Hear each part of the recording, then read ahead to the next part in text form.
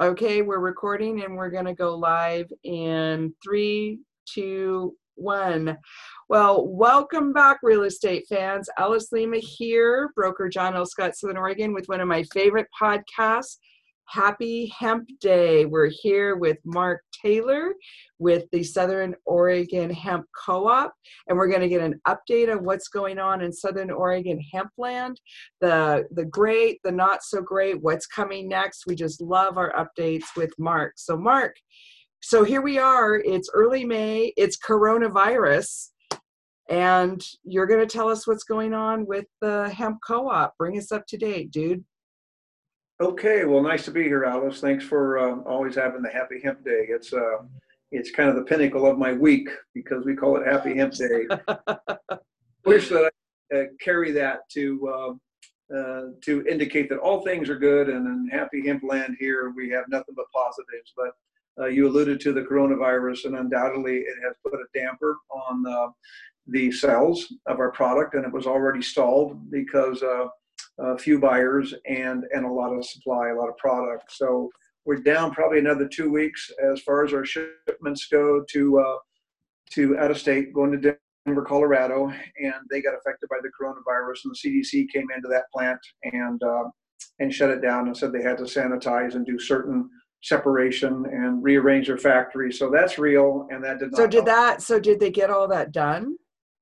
There should be another week. It was just last week that I talked to the main broker that is involved in our co-op here and is doing the shipping, and he said it was 2 weeks at that point. So that means there's another week that they're down. And that really, we had a 150,000 pound order that was just deemed to go out. Oh, wow. And that got stymied. So once again, you add it up. We talked about it, Alice, between weather, between the oversupply, and now the coronavirus. It has been challenging. There's no reason to dodge it. 2019 was a challenging year for our biomass and flower here in the Valley. Well, so this is a reminder that farming is not always easy.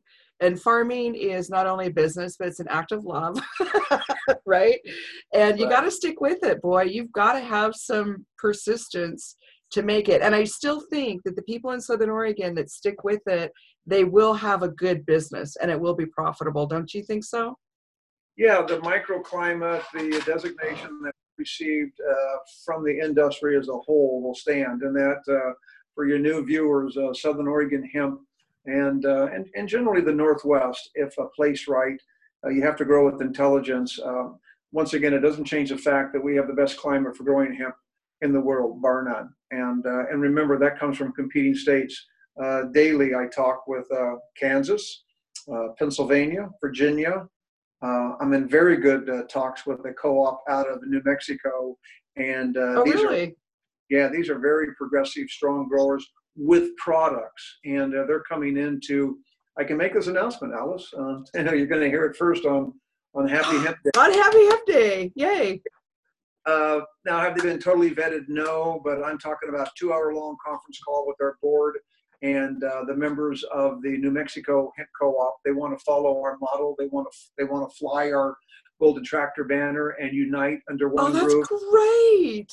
Yeah, and listen to this. At the time, Virginia just called me announcing the same thing, asking if our co-op would help them get theirs off the ground. And of course, it's my interest to have us unite under some central themes as both buyers and sellers of the greatest plant in the world, the hemp plant.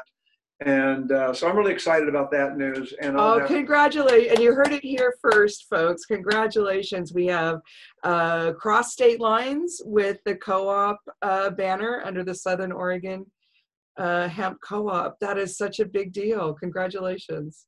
Yes, they have just one little adder there. They have a skincare topical. I shouldn't say skincare, but some type of topical product that they're developing, and they have a total life, what they call a life prosperity package that they're going to introduce to us, and I hope it's good. I really believe his name's Ian, and I can say that, and I hope Ian is watching.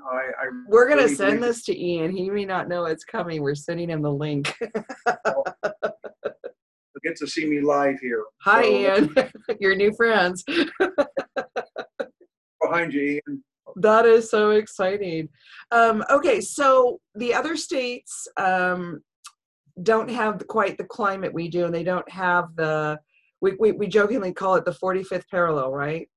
Correct. So, Correct. but they're still producing. How are they doing with the coronavirus? Because they have the same issues, don't they? Yeah, that would be a parallel. You know, I guess I can say this. We've heard it time and time again that out of a crisis, sometimes a silver lining can be found. And I did not believe that when I heard that 2 months ago. I was glad that in my, I have another business, I think, as I've alluded to, I'm a general contractor also, Alice, and it did affect it. It slowed things down to some degree, but at least I'm viewed essential, and so I can continue to work. And so about the first 2 weeks, I was kind of despondent because it's a shutdown, right? And Right. friends were coming to me. We have family in the salon business and in the massage therapy, medically trained folks that work with professionals. All those businesses are shut down, as you know. So where's the silver lining? And I don't know that I can speak for each and every business, but I do know I feel like a little bit in the co-op. I've come up with better ideas. We're trying to hone those ideas. We're spending a lot more time, of course, being inside or being in the office. Right. Phone here, asking people for their perspective, networking, grouping together, and really determining a way that we can come out of this as better marketing people, better responders to all of our farmers' needs, and really sharpen our business game, if you will. And I see some of that happening. I do see a pent-up energy, and when we get clear of this, I see people going back to work in a diligent, and of course we'll be happy, and just through enthusiasm, I think that there's a lot to be said for that. So I'm looking for some positives, and in the transition, I just hope that we all are safe and practicing safe distancing and proper hygiene and whatnot. Well, and today we just, like literally an hour ago, got the announcement that Governor Brown is beginning to soften our stay-at-home orders. So one of my questions, I was so happy that we were going to talk today, was how does that affect the labor and the getting ready for the hemp planting? Because that's what we're getting ready to do in the next 30 days, right? And then we can start having some of our big buyers come through and look at the farms and the plants and start putting in their orders, right? Right. Yeah, that was kind of a question about what the change will, what kind of change will occur as a result of Governor Brown's latest statement, and as well, how is that affecting the farmers and the big and small right now? Well, first off, I applaud anything. I think that it's a little bit too little, too late for some businesses, but especially the restaurant business. But the co-op labor force and personnel, I think, has been lined up for some time. And farming, even though hemp, sadly enough, I just a few days ago got off the phone with Senator Merkley's wife, and consequently, we don't, as hemp farmers, we are not able to get the emergency stimulus money. Why is that? Hemp is not viewed as just because still, I didn't realize that, but both the DEA and the FBI still view hemp as a class 1 narcotic. No, really? I thought we were past that. No, it's still and I don't know why they would use that, because money and farming of hemp, your emotional reaction to that statement that I just made was totally correct, because it's just so disheartening to not get help for an industry that will someday, I think, reinforce small businesses. We've discussed on other podcasts, and I think that it is the heaven sent for many of our farmers, but we could really use it. It was only $10,000, as you're aware. It was to help with labor, and we're legitimate farmers. Hemp is just for textiles, doggy treats, skincare, medicines, pharmaceuticals, on and on and on. And why, being those 4 idioms that I just mentioned, they're so important. All of them are animals, and not just doggy treats, but our animal husbandry, llamas, horses, joint pain. We're trying to move fast, and and get these products produced.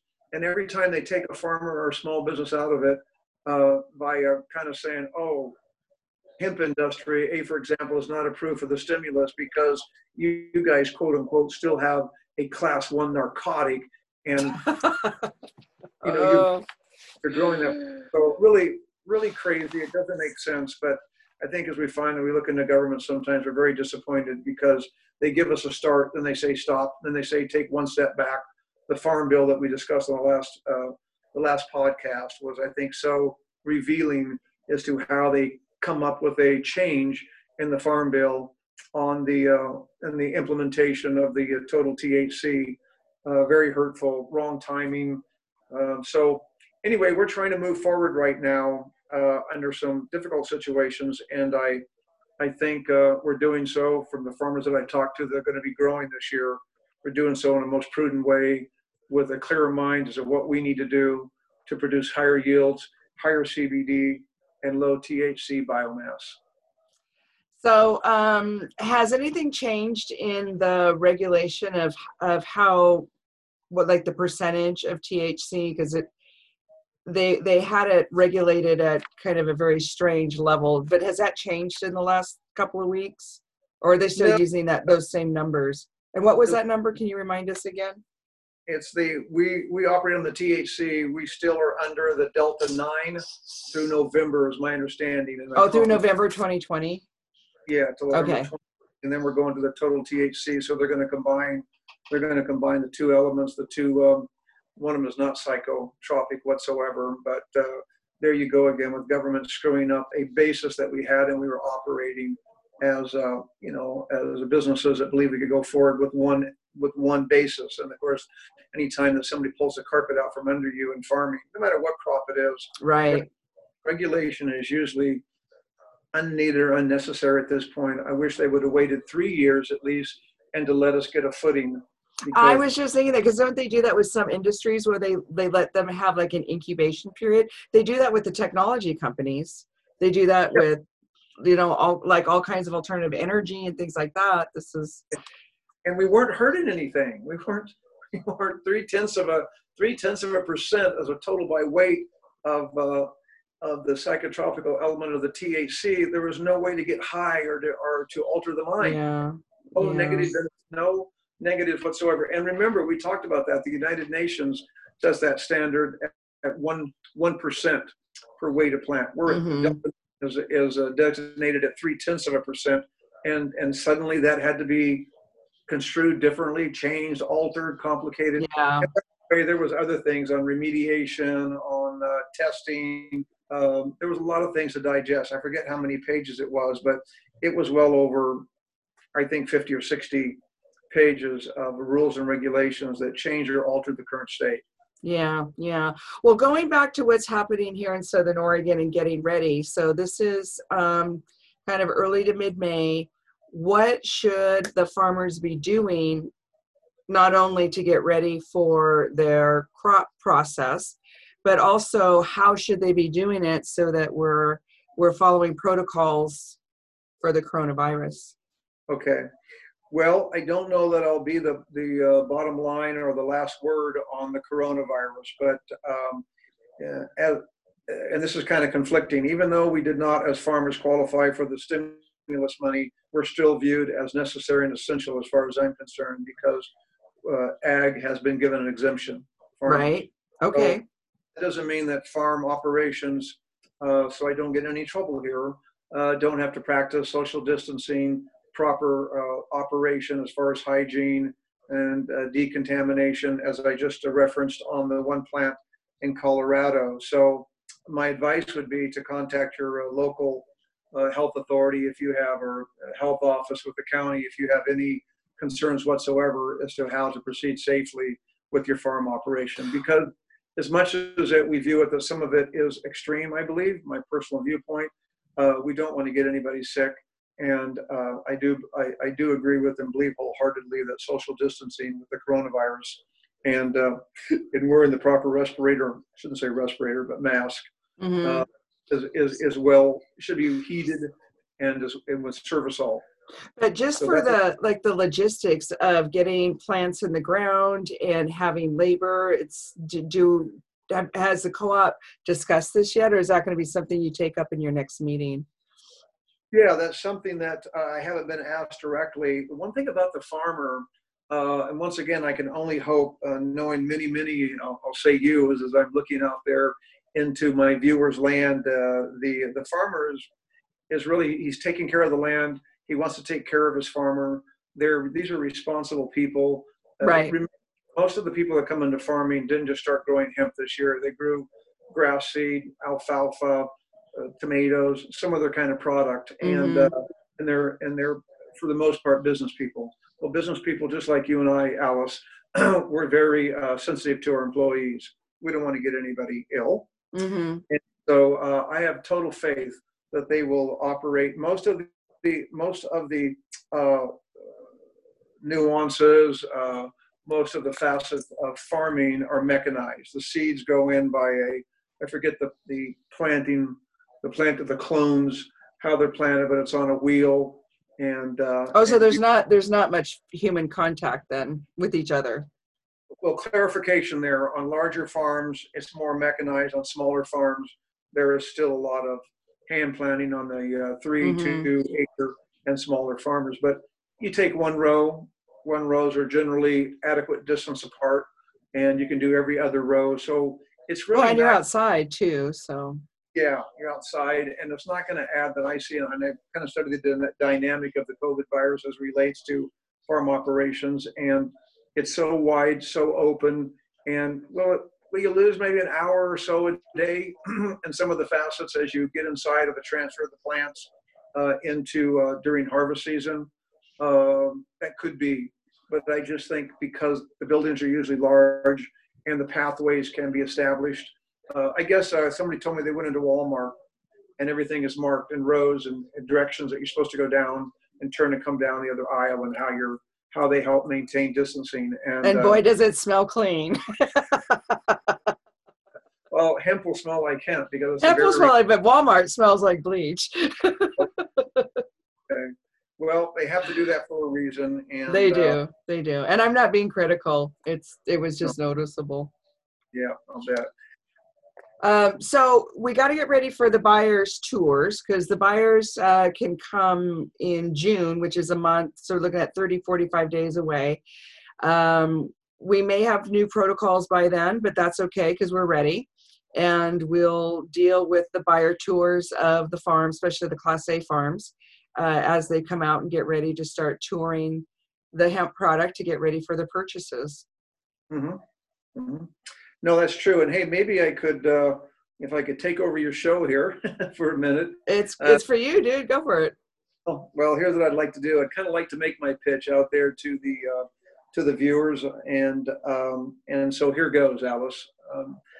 If you are a large hedge fund, if you're an end user of hemp, or you want to extract, or interested in looking at our very high quality flower.